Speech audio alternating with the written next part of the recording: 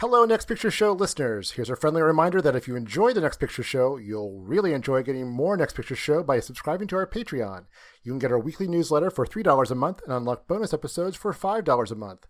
We're currently working on episodes about our favorite baseball movies, in the absence of baseball season, and about the TV we're catching up on during our quarantines. To subscribe to our Patreon, please visit patreon.com/nextpictureshow. It's very difficult to keep the line between the past and the present. You believe that someone out of the past can enter and take possession of a living being? We may be through with the past, but the past is not through with us.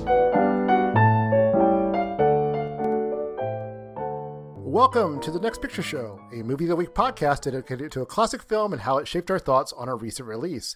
I'm Keith Phipps, here with Scott Tobias. Hi, Scott. Hey, what's up? Neither Genevieve Koski nor Tasha Robinson are here tonight because they have turned into ghosts, but we hope to have them back soon. Instead, for the next two episodes in which we discuss films in which strangers have terrible experiences entering others' homes, we'll be joined by special guest Allison Wilmore, film critic at Vulture. Say hello, Allison. Hello, Allison. Ah, there you go. So we kid, of course. Allison's no stranger since we've known her for years, and this is a sort of a homecoming since she used to co-host the Film Spotting spinoff, Film Spotting SVU. Did you hear anything? No. No. I didn't hear anything. No. I didn't hear anything at all. Well, as I was saying, Allison used to host Film Spotting SVU with our friend Matt Singer, and I know we're not alone in missing that. You had to hear that, right? No? Okay. As I was saying, it's great having Allison on the show, and you heard none of that, right? Right. I think that makes me the nervous, fearful Nell of this episode then. Allison, Scott, do you have any dibs on either of the other haunting roles you want to play? Oh, yeah. Russ Tamblyn's character, Luke, all the way. Majored in martinis? Absolutely. Oh, my gosh. Well, that you took my guy. You took my guy. He seems he's the least haunted of the guy. He absolutely has the best POV, yeah.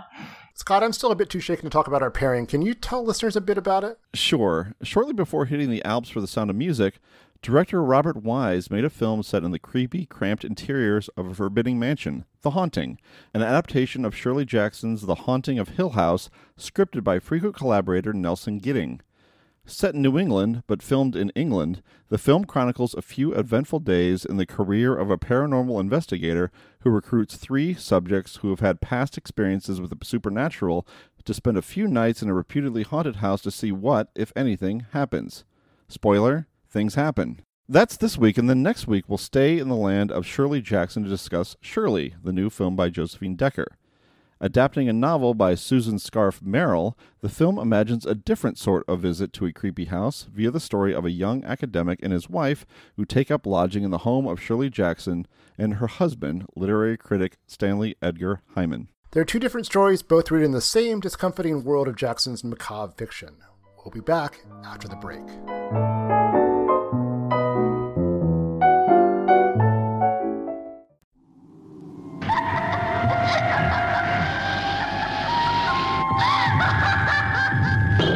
Tonight the dead will walk, and you, unbeliever, will scream unheard. Stop it! The Haunting.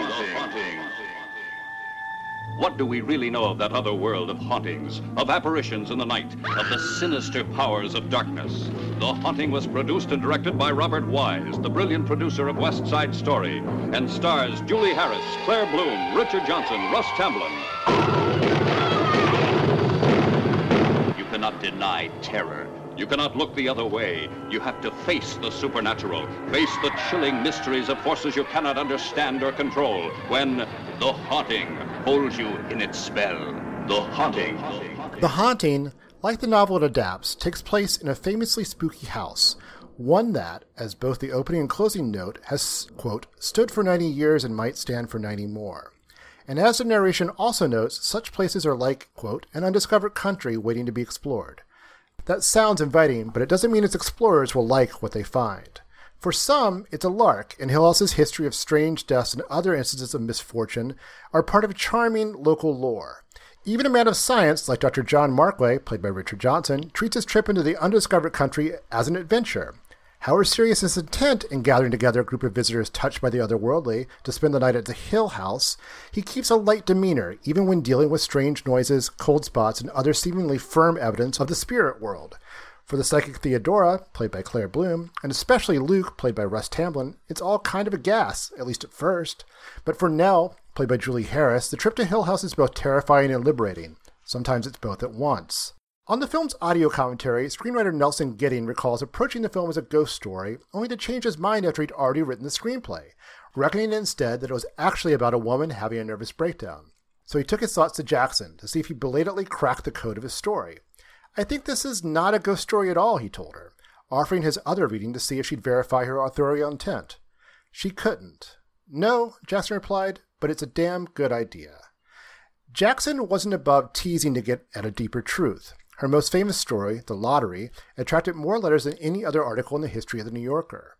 Later, she claimed that most of her readers wanted to know where such lotteries were held so they could attend one. So was it possible she was playing dumb with Gidding, given that The Haunting is, at least in part, obviously the story of a woman's nervous breakdown? Eleanor arrives at Hill House freighted with guilt about her mother's death, but also freed from her maternal obligations for the first time in her life. Whether she'll fly free or fall remains an open question for much of the film, which finds her excited by what she calls a vacation and forming complicated new bonds with both Theodora and Dr. Marquay. But it also drives her to the brink of insanity. Others hear the frightening noises made by the house and sense the same malevolent presence, but that presence also seems to target Nell in her fragile state. A different sort of story might have played with ambiguity, suggesting it's all in Nell's head.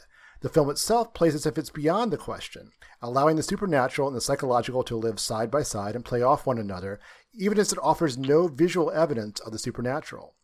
Early in the film, Dr. Marquay notes Hill House's unusual architecture, one with odd angles and unexpected junctions, qualities that make it solid enough to stand for decades but unsettling in its very construction. The film's a bit like that too.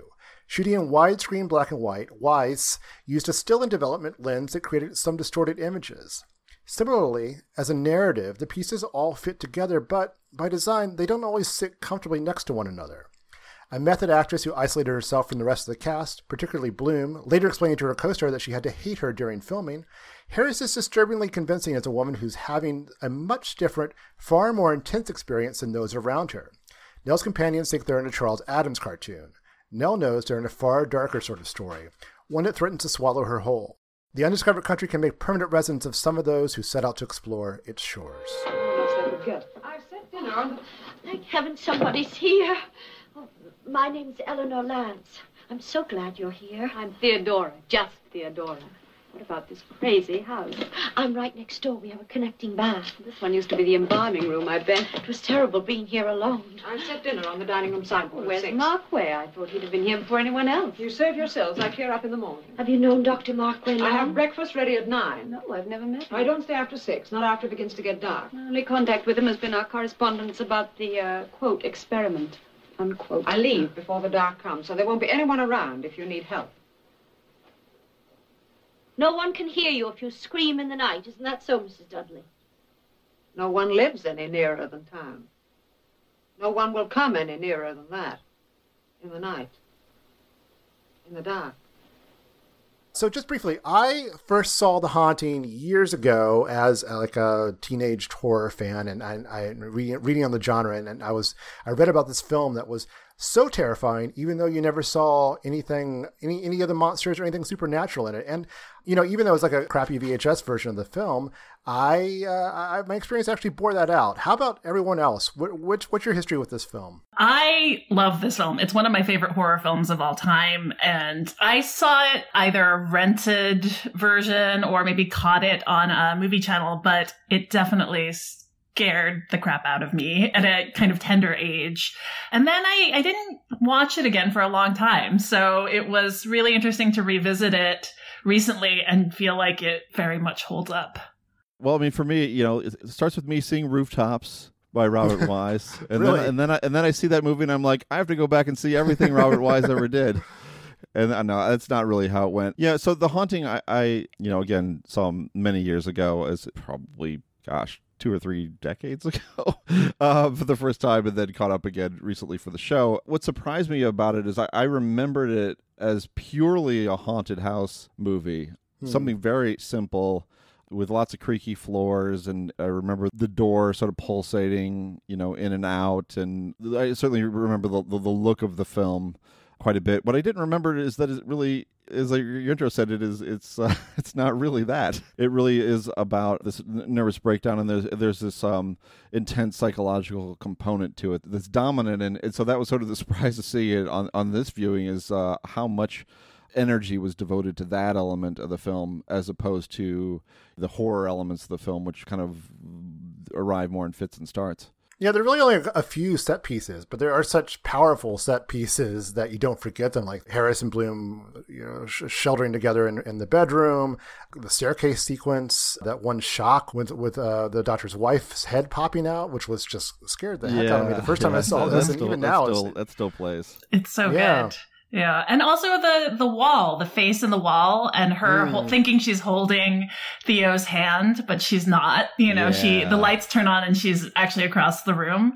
I think that those sequences are certainly handled so well. But for me, I always remember this as a psychological horror film. I think it's so claustrophobic in its interiority, in the way it drops you inside of Eleanor's really not very stable state of mind. I just remember all of those voiceovers, just all of those, I'm expected. That was so lodged in my mind. It's the part of the movie that is definitely the most disturbing to me. She's such an uncomfortable, disorienting person to kind of spend so much time inside. Yeah. Yeah, and I kind of forgotten how much she is the focal character, and I'd forgotten how much of it she narrates as well. The voiceover that you mentioned really does intrude quite a bit in ways that make it more unsettling, because you're already in this disturbing place, but you are, as you pointed out, Allison, you're with a very disturbing character as well. God, it reminds you of how much did Stanley Kubrick take from this film for The Shining. It's crazy. I mean, just a bit, because you think about the knocking at The Shining is like, well, he's kind of crazy going into the place, right? And here you have, she's narrating along and she's driving to Hill House, and the narration has some of the most disturbing stuff in the movie, and she hasn't even arrived there yet. Yes. And then there's this idea too of this place being like a destination for her, and something that doesn't ultimately frighten her, but makes her feel like she belongs and that she doesn't want to leave. And again, that's sort of a Shining journey as well. I mean, not that we're doing this podcast on The Shining, but I found it was interesting that the way that the two kind of mesh, because I think the ideas are similar and they both have a similar kind of psychological bent to them. Right. It's that idea that this character has always belonged here the whole time. Like there was an inevitability in the journey.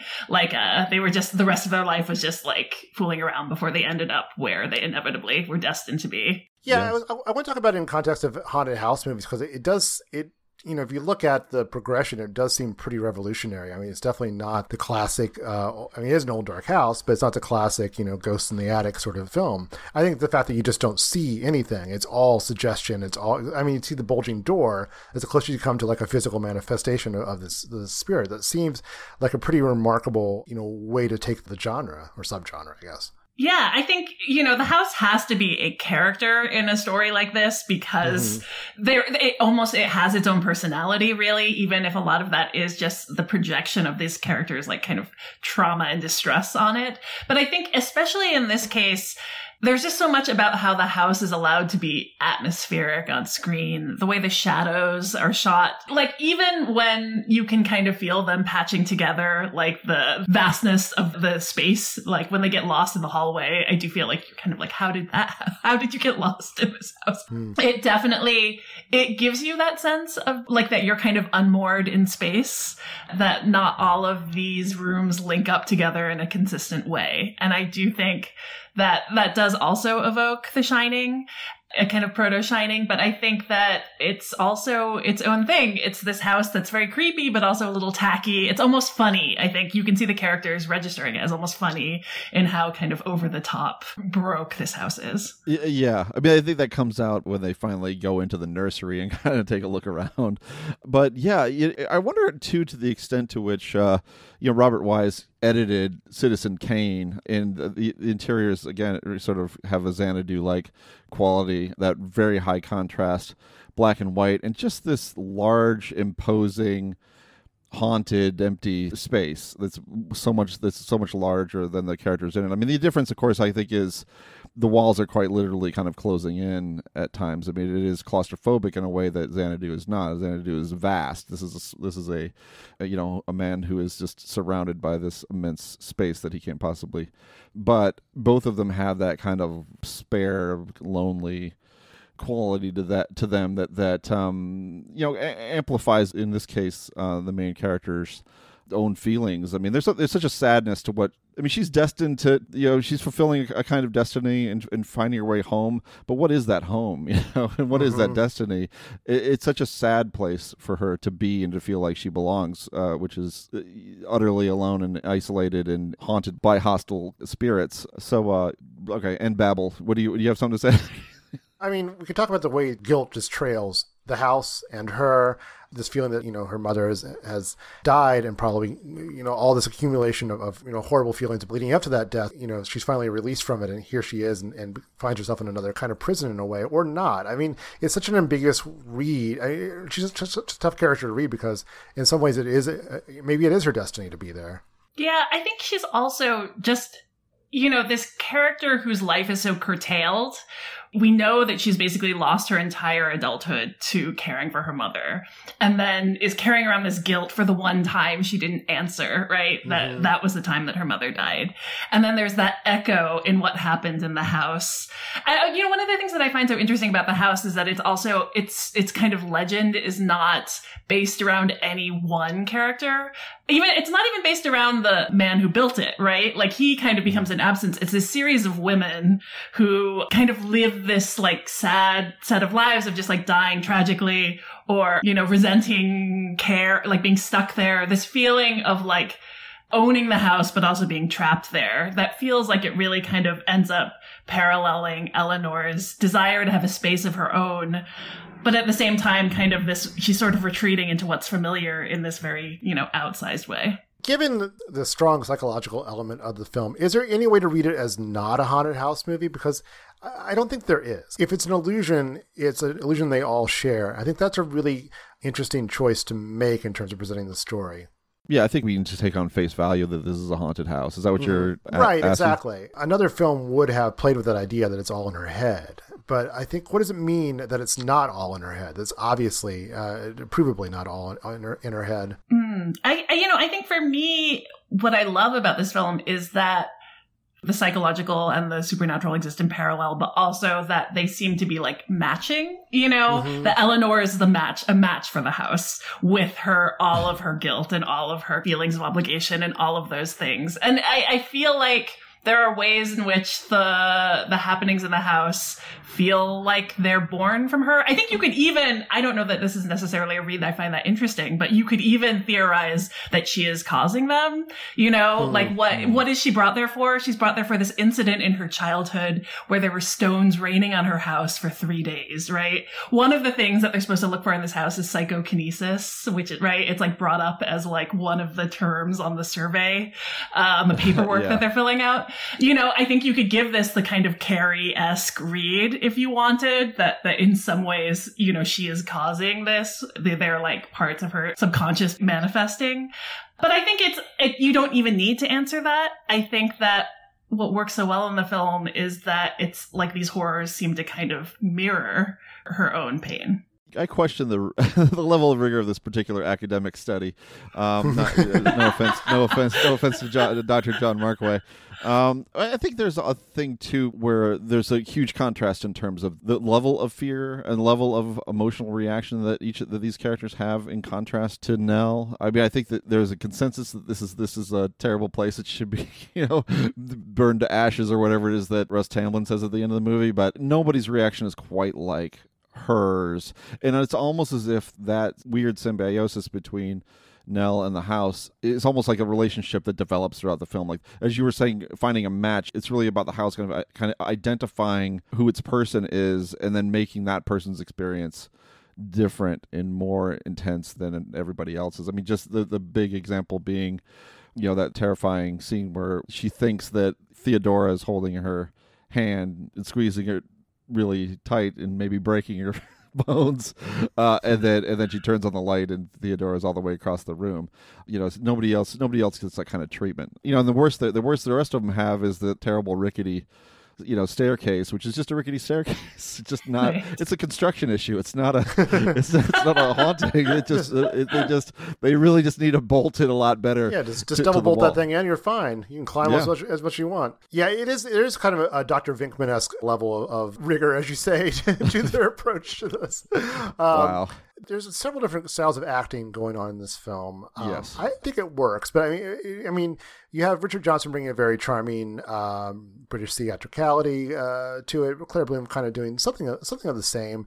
Russ Tamblyn just kind of be a charming American movie star, and then Julie Harris doing this really intense method performance. And some of the background of the filming is interesting because apparently, not unlike their characters, everyone else thought it was kind of a fun shoot, and then while Julie Harris is like having this very intense emotional experience, like crying on the set to get in character for this and like not socializing with anyone. Claire Bloom tells a story about how Harris brought her a gift at the end of performance because she said she couldn't be her friend because she had to be in character so much. I mean, that stuff, sometimes it matters, sometimes it doesn't. Scott loves it when we talk about extra textual stuff. No, it's fine. It's fine. I just laugh because I feel like this has become almost like a recent phenomenon that just all of this method stuff, it seems now kind of dated and ridiculous. And so when you hear stories of what, we watch a film like Jim and Andy or something and see what Jim Carrey did on that set. It's like he was just a jerk. Right.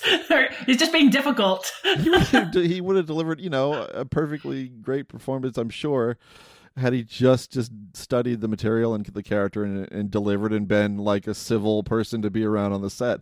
Scott, by that logic, Jared Leto would not have delivered an immortal performance as the Joker in Suicide Squad. So I don't know. Yeah. If you're not torturing your colleagues, your co-stars, then it doesn't count. Yeah, and I just think like, well, De Niro couldn't turn it off when he was, Max Cady in Cape Fear. It's like, that doesn't sound great. What was it? Wesley Snipes on Blade, like insisted on staying in Blade 3. That was a different story, though. I think that was because he just hated the director, right? And so he decided that he was going to act out. I think that was not method performing. I think that was just, him being difficult. Yeah, spite. That's too bad. Classic a tool in the actor's toolbox there, spite. I love the kind of split in the performances here because Julie Harris's like Eleanor is amongst these characters who are different degrees of sophisticates, right? You have this kind of suave professor indulging the hobby that his wife hates of, the paranormal, unserious study that he's doing. Russ Tamblyn's character is, like this kind of, all he can think about is how he's going to sell this gothic pile he's inherited for parts, right? And then you have Claire Bloom's character who is, dressed in these like Mary Quant, like mod fashion. As much as the film is willing to kind of say it explicitly, she's a lesbian, she's a psychic, but it's in a way that seems like very kind of like very cool, right? It's not, she uses it for basically acts of social cruelty, and then in the middle you have this character who is so raw, who actually can't really modulate her behavior very well. I think we understand how much she's this kind of ticking time bomb psychologically before the other characters do. And part of the journey of the movie is them understanding actually how fragile she is. And I think the different styles of acting really work in that way because she isn't like them, and they slowly kind of become more and more concerned because of that. You think about how movies sort of evolved. I mean, film acting evolved with a method school and with with what Kazan was doing and Brando, and one style went out, another style went in. This is a weird transitional moment to watch a film like this because of that contrast. And I think that in almost any other context it wouldn't work. You'd be like, why does this person seem like they're acting in a completely different movie or era than these other characters? But as you say, this person is not like the other three, and so it works. And I don't know if it's accidental that it works, or this was Robert Wise's master plan as a director to put somebody at the center of his movie who's not going to perform at all like the other three. But it makes sense. It's part of what makes a film special. I'm going to throw this without any sort of thoughts of my own, but how does this fit into Robert Wise's career? It's such an unusual, all-over-the-place career. Is there any kind of through line or any sort of recurring theme that we can attach The Haunting to? Well, he directed Star Trek, right? The motion picture. Sure. Okay. And then there's a line in The Haunting where they talk about the house being an undiscovered country. Wasn't Star Trek 5 called or 4? No, which 6. Which one? It's 6 was the yes. undiscovered country. No, I don't know. I mean, he's somebody who you think about the look of this movie. It's quite similar to West Side Story, which he had co-directed. Also, very beautiful widescreen. The setup, I don't know if you ever saw the setup. Really wonderful. It's a good one. Noir about boxers. Yeah, it's a great movie. Yeah, great.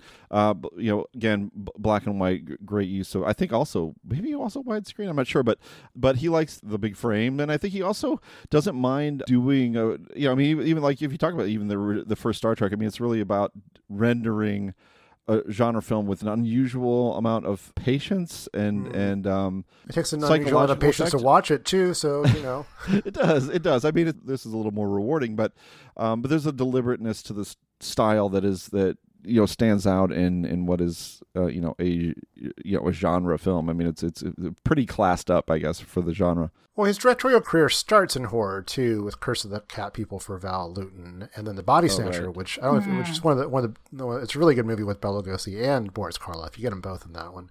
And the one of his horror film is I haven't seen is Audrey Rose, which I know is a big one people like, but it's one I've never gotten around to. Has anyone else seen that one? I haven't. No. No. Okay. Anyway, but yeah, I mean, there is. I guess if there's a through line, it is just sort of the professionalism to it, and there's sort of an intense psychology to a lot of his films as well. But yeah, he's a tough one to. For as many great films as he directed, he's kind of tough to get a read on as a director. Yeah. Well, I mean, as I said before, I think that the Kane connection, I think, is there as well. Mm-hmm. The film that he edited, the look of this movie, the feel of it, the use of space is, I think, pretty similar. And I think his willingness to play with format. West Side Story was a very striking use of large format, and here he's attempting a fairly experimental, aggressive form of widescreen black and white. And that's another thing that marks it as kind of a transitional moment, because it is, he had a choice between color and black and white. Sorry, I didn't mean to interrupt you, Allison. Go ahead. No. I guess I just, it's so interesting to look over his filmography, because it's like such a wild filmography, and it like spans so many genres. And to have, this film and then Two for the Seesaw in between, like West Side Story, The Sound of Music, like that's just like a wild run of movies in like 5 years. But I think, one of the things I really appreciate about this movie are also, you point out that like his willingness to kind of experiment. And I think I keep thinking about the shot in the beginning when we're running through the history of Hill House and the way the second wife dies. Like the camera shows her point of view as she like falls down the stairs, and there's something about just that, and then to kind of then pull back to have her like dead eyes staring up, that I think like there's the way in which he lets the camera work kind of signal very early on that there is something, I think, kind of like untrustworthy about the perspective, or at least subjective about the perspective that you're getting here, and I think it's something that I just really appreciate about this film that's always kind of made it stand out to me. So I want to go out with talking about the remake and the Netflix series and all that stuff. Is there anything else we should touch on before then? Sure. I would say for me, I've said I remember the kind of psychological claustrophobia of this movie so much, but I also like the thing that I've always remembered is the real kind of like flinty, complicated exchanges between the characters, right? Like you have a character who, Eleanor has this flirtation with Dr. Markaway. It's one that's like very kind of like suave on his side, but also obviously deceptive. He's married. She understands that maybe she's making a fool of herself. She's also a character who, I think like one of the things that doesn't kind of translate as well into the remake is that idea of this character as like sort of, like an old maid a bit. She's someone who is like aware of the fact that she's been frozen in time for this long stretch and is now suddenly like kind of craving romance and adventure, but is also really afraid because she's been shut away for so long. And so suddenly she has these doses of that. And Theo's kind of understanding of all of this, like glimpses her much better than she wants to be seen, and has like prone to bits of cruelty, on occasion, just to kind of provoke her. I think those exchanges are so well done. Those dynamics are so kind of complicated and shift so well. And that is a part of the movie that still impresses me. Going back and rewatching it, I was just so kind of stunned by just like basically the exchanges they have over meals, over breakfast, are so terrific. Yeah, I think you touch on something here, which is like the fact that she has been so isolated and so antisocial, and that she's thrown in this situation where she can be, where she's around other adults and interacting with them. Her awkwardness in trying to navigate that is so profound, and it results in her kind of losing it a lot. Like she snaps, she snaps at these people a lot. I mean, she really has trouble like controlling her emotions and her anger. And the film is very fraught, intense to watch. Even if it had absolutely no horror in it whatsoever, it would just kind of gnaw at you to watch this movie. And it feels like Theo didn't go into this wanting to be hostile toward her. If anything, he was kind of flirting with her. Well, actually, not even a little bit. But once the milk turns, it turns really sour between those two characters. Yeah, and I think that idea of like Theo's extra perception, however real that is meant to be, just seems to kind of speak to just her ability to kind of spot vulnerabilities in other characters, and maybe see more than characters want to have seen of them. Can we give a shout out to Mrs. Dudley? Yes. we've gotten this far without appreciating the shtick. It's so good. It's so good. The thing is, like, it's such a kind of a classic. The first go around with Nell is, kind of this classic haunted house bit, that she's giving. It's like in the night, in the dark. Yes. But then when she repeats it, it becomes like this comic that the film recognizes there's something kind of just scripted about this whole thing, and then she herself realizes it too, and kind of laughs when Nell kind of beats her to her lines. I thought that's a great bit. It's both of those characters, husband and wife, the caretakers. Those are good bit characters. Yeah, they're really good. And just a brief shout out to Lois Maxwell as Mrs. Marquay, because she's Lois Maxwell, best known as Moneypenny from the James Bond films. It's good to see her out of her natural environment, and enjoy. I think she's a lot of fun as well when she comes into the film later on. Yeah, definitely. We can't avoid talking about the afterlife of this. Well, yeah. I haven't seen it. I haven't watched the Netflix series yet. I want to. And what I saw a little bit of it, I can tell it's not in any way the same story as The Haunting of Hill House. And I do like Mike Flanagan, generally speaking, so I had to check that out. Has anyone else seen the Netflix series? No, I haven't. Yeah. Is the word that in terms of fidelity to the book? Is it? Oh, no, it goes. It's not at all. I think it's kind of using. It's like Fargo. It's like Fargo, the TV series, as it is to the movie. Is the 63 version? So it's pretty. No.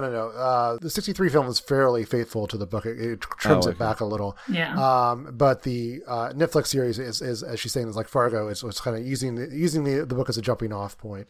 I see. I have read the book, which is quite good, and I highly recommend it. I can't recommend something I think we've all seen, which is the 1999 remake. Yes. Let me give it this much. So, if you are casting this film in 1999, you have the perfect cast. I mean, Liam Neeson as the Doctor, Lily Taylor as Nell, Catherine Zeta-Jones as Theo, and Owen Wilson in the Russ Tamlin role. And there's no one else kicking around Hollywood in 1999 that would be better suited for those parts, right? No, it's a pretty good replica, even if they're all playing such kind of amusingly outsized caricatures of the original characters that as soon as they come on, they're all funny. Yeah, I have not seen it since it came out, No, but why would you? I do remember it. I do certainly remember thinking like, this is just bad. This remake's good, and I think there was a certain amount of anticipation because Jan de Bont had done Speed, which everyone felt good about a couple of years before. As you some say, people like Twister. I was never there. Oh, that's right, Twister. Right, yeah. Twister was even after Speed. Speed would have been 95, and then 97 would have been Twister, right, or 98? No, 96 is Twister. 97, he had a film out called Speed 2, Cruise Control. Oh, okay. Yeah. Why do I think that somebody else had taken the steering wheel on that? What do you use the ship? What do they call a steer on a cruise ship? What's taking the reins on a cruise ship? I don't know. But I basically remember the 99 version mostly as, well, obviously a huge disappointment because I was looking forward to it given the talent involved. But also it just goes in a complete opposite direction for this, like just being all special effects, all like sort of super digitally, manifestations of the supernatural. Which I'm sure just hold up great now, right? like early. I think they looked bad then. At the time they were like criticized. Yeah, 1999's finest CGI. It's also just you have this movie that is all about not showing you anything, and also about just like teasing like how much the supernatural is actually at play here, and then you dive into this movie that's like, yes, there are ghosts. Mostly, they like are swimming around in your sheets and then look like also like the generic kind of like evil spirit that I think was in a bunch of movies at that time. And at the same time, people are going to spend most of the movie telling Eleanor that she's crazy because she is the only one who sees them. So you both have like these terrible ghosts, and also like the most annoying part, and one of the things that the original Haunting like thankfully skips because it's the reason they're all there, which is people being like, I know you just saw this terrifying thing, but it's in your head, like you just made it up. It's maddening to watch. I'll have to revisit, right? Yeah. Sure. Well, yes. See how it goes. For what it's worth, it won none of the Golden Raspberry Awards for which it was nominated, but it won Worst Picture at the Stinkers Bad Movie Awards. So there is it did. I don't remember. I don't know the Stinkers Bad Movies Yeah, I'm not Awards. sure. They're the knockoff Razzies. I will say one of the things that's funny about the movie. It's a sad group of words there.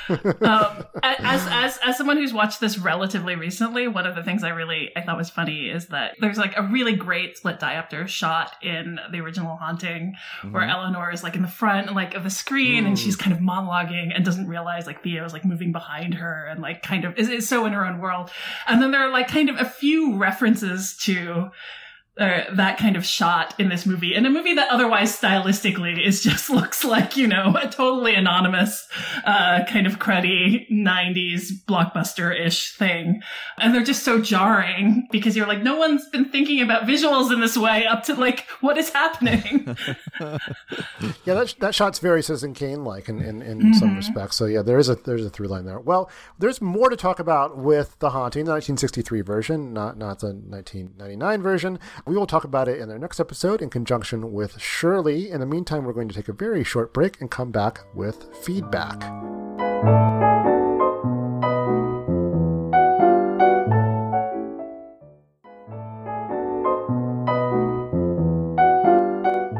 Now it's time for feedback, when our listeners weigh in with their responses to recent episodes and anything else in the world of film. First up, we received some feedback about Almost Famous. Scott, can you share that? Sure. Corinne writes, I always feel like I'm taking crazy pills when Almost Famous comes up, but never more so when the deflowering scene is mentioned without a hint of alarm or reflection. It's been a long time since I've seen it, I admit, but I remember being completely grossed out. Audiences would be outraged if the genders were flipped, right? Just me, yet again? All right, let's throw Alice into the deep end here. What do you think about the all right, well, can I just say, I don't know how old, like, most of the other characters in that scene are supposed to be. I know that he's, 15? Yeah. Yes. But I feel like the ages, they're all meant to be teenagers, right? So I feel like, I don't know. Who knows? I kind of don't give it much thought, I guess. And I guess we'd be outraged if the genders would flip, but it just, I don't know. He seems pretty psyched to be there. No, and they're fine. Everyone's fine. It's just, He kind of does and kind of doesn't, though. Yeah. It's almost something that he's just kind of like being, whisked along into rather than choosing to actively seek out. I think there's a little more, in the film's defense, I think there's a little more ambiguity there. But also the best defense, though, is like, like, they're all 15, 16-year-olds traveling around having sex with rock stars. So whatever, It's, I think, times, to me, the heart of it, really, that scene, a lot of it is about him looking at Penny, though, right? Who's kind of arranged this thing because she's the one that he cares about. I mean, not to say that he's gonna not go through with this, because it's a boring rainy day on the road. But I mean, I feel like that's kind of the central part of the scene, and I guess I just don't share Corinne's concern about this as kind of a gross scene or a violation of any kind. But maybe I think others if you're do. not on board with the movie at that point, you're not going to be on board with that scene, and that might be the thing here. And this is definitely a movie that the more you talk to people about it, it's just not for everyone. Not everyone is charmed by this film. I think some people are put off by it, which I totally get. Yeah, well, I mean, I think, the whole basic concept and what's happening to these characters, certainly from a 2020 perspective, so a lot of things about it that are not great. But then, of course, it is supposed to be about this particular era, and this is what happened. So I think it's him putting, presumably, some variation of his own experience with regard to that scene on screen, with all of its complications. Yeah, and certainly the relationship between Billy Crudup and Kate Hudson in the movie is, I mean, if that's a lot more disturbing. Disturbing, sure, absolutely. To me, in terms of age difference, in terms of power dynamics, and I mean that's in exploitation. I mean that really is something that's, again, baked into the film. Part of what it's not like the film is unaware of that either. But the scene that Corinne cited, doesn't bother me, but maybe it bothers other listeners of the show. This seems like the type of feedback that will lead to more feedback. So please write in. We'll keep this conversation going to an uncomfortable extreme. Oh yeah, one detail from Almost Famous dragged over several shows. And now another letter about one scene in Almost Famous. Yeah. All right. Well, we also received some feedback about an older episode, which is totally fine. We like it when people are catching up and write in. Allison, would you mind reading that one, even though you're a guest? Oh, it'd be my pleasure. All right, Meg writes, I wanted to comment on the scene in 1917 when Schofield runs into the woman. On one hand, I can definitely relate to Genevieve's reaction that we could have done without her. The scene feels very different from the rest of the movie, and I couldn't help but think of it as checking a box on the list of World War I cliches. Even Snoopy comes across a girl at a French farmhouse when he's shot down by the Red Baron. A little potato soup and I will be on my way. The symbolism of what Schofield's doing is obvious when he gives the pair all the food he was given for his journey, plus the milk he conveniently took from the farmhouse that's still fresh, thinking that one way or another he won't need them anymore. But in the end, I wound up liking the scene, and I think what made it work for me was the emphasis on the fact that this was not that girl's baby. The movie is about what men do in wars like this, what they're expected to step up and do. Knowing that the girl isn't related to the baby she's caring for me, turned her from a symbol of the woman, children, home, family that Schofield was protecting into another example of camaraderie and duty on the battlefield in the form of a young woman who took responsibility for caring for an orphan baby in terrible conditions. Women as caregivers to men and children is a sexist stereotype, of course, but in context, she came across less as an angel of the hearth and more as another soldier doing what had to be done, picking up the slack when someone else fell. That detail made her feel less like a symbol who existed only to interact briefly with Schofield, and more like a person with her own story whose path happened to briefly cross with his. One who, unlike the soldiers he meets, is alone with her responsibility just as he is. I like that. I think that's a pretty good reading of that moment. Yeah, no, it's a nice scene for all the reasons that Meg mentions. It gives the film a little bit of much needed color, or I guess another look. I mean, because it's such a simple movie, it's such a simple journey that these men have to take. So when you it almost like kind of a road movie moment, right? When you're in a road movie, you're going from point A to point B, and then you have these little episodes. It stops along the way, and this is kind of one of those, one of the more vivid of those episodes that's in the movie. Yeah, it's a scene that for me, it felt so kind of like still like this moment where you're like, we need a quiet moment in the movie. He's been doing an awful lot of running. Like, we need modulation. That said, I think this is it's a smart take on it. And I did appreciate as well that she was not like a young mother hiding with her baby, but someone who was, taking care of this child who was not hers and was just, trying to survive. And I think the way she'd carved out that space, that like little bit of like a kind of hominess, I think there was something about that did suggest a whole story that we're obviously not going to get, and I appreciated that there was some texture there and a bit of depth. And obviously after the war's over, he goes back and they become friends, right? They get married, right? Those are the rules. Those are the rules. Oh. No, he's already married, though. That would not work. All right. Well, we always appreciate when our listeners share their thoughts and their recommendations. If you feel so inclined, we can feature your response on a future episode. To reach us, you can leave a short voicemail at 773-234-9730, which no one ever does. Call us or email us at comments@nextpictureshow.net. That's it for this episode of The Next Picture Show. In our next episode, we'll return to Shirley Jackson territory via Shirley. Look for that episode next Tuesday, or better yet, subscribe to The Next Picture Show on Apple Podcasts, Spotify, or your podcatcher of choice. Even better still, you can support us on Patreon at patreon.com/nextpictureshow. Find us at nextpictureshow.net, follow us at facebook.com/nextpictureshow, and follow us on Twitter at nextpicturepod, so you'll always know when a new episode drops. Until then, remember, if you find yourself holding the hand of someone in the dark, please take a moment to make sure it's a human hand.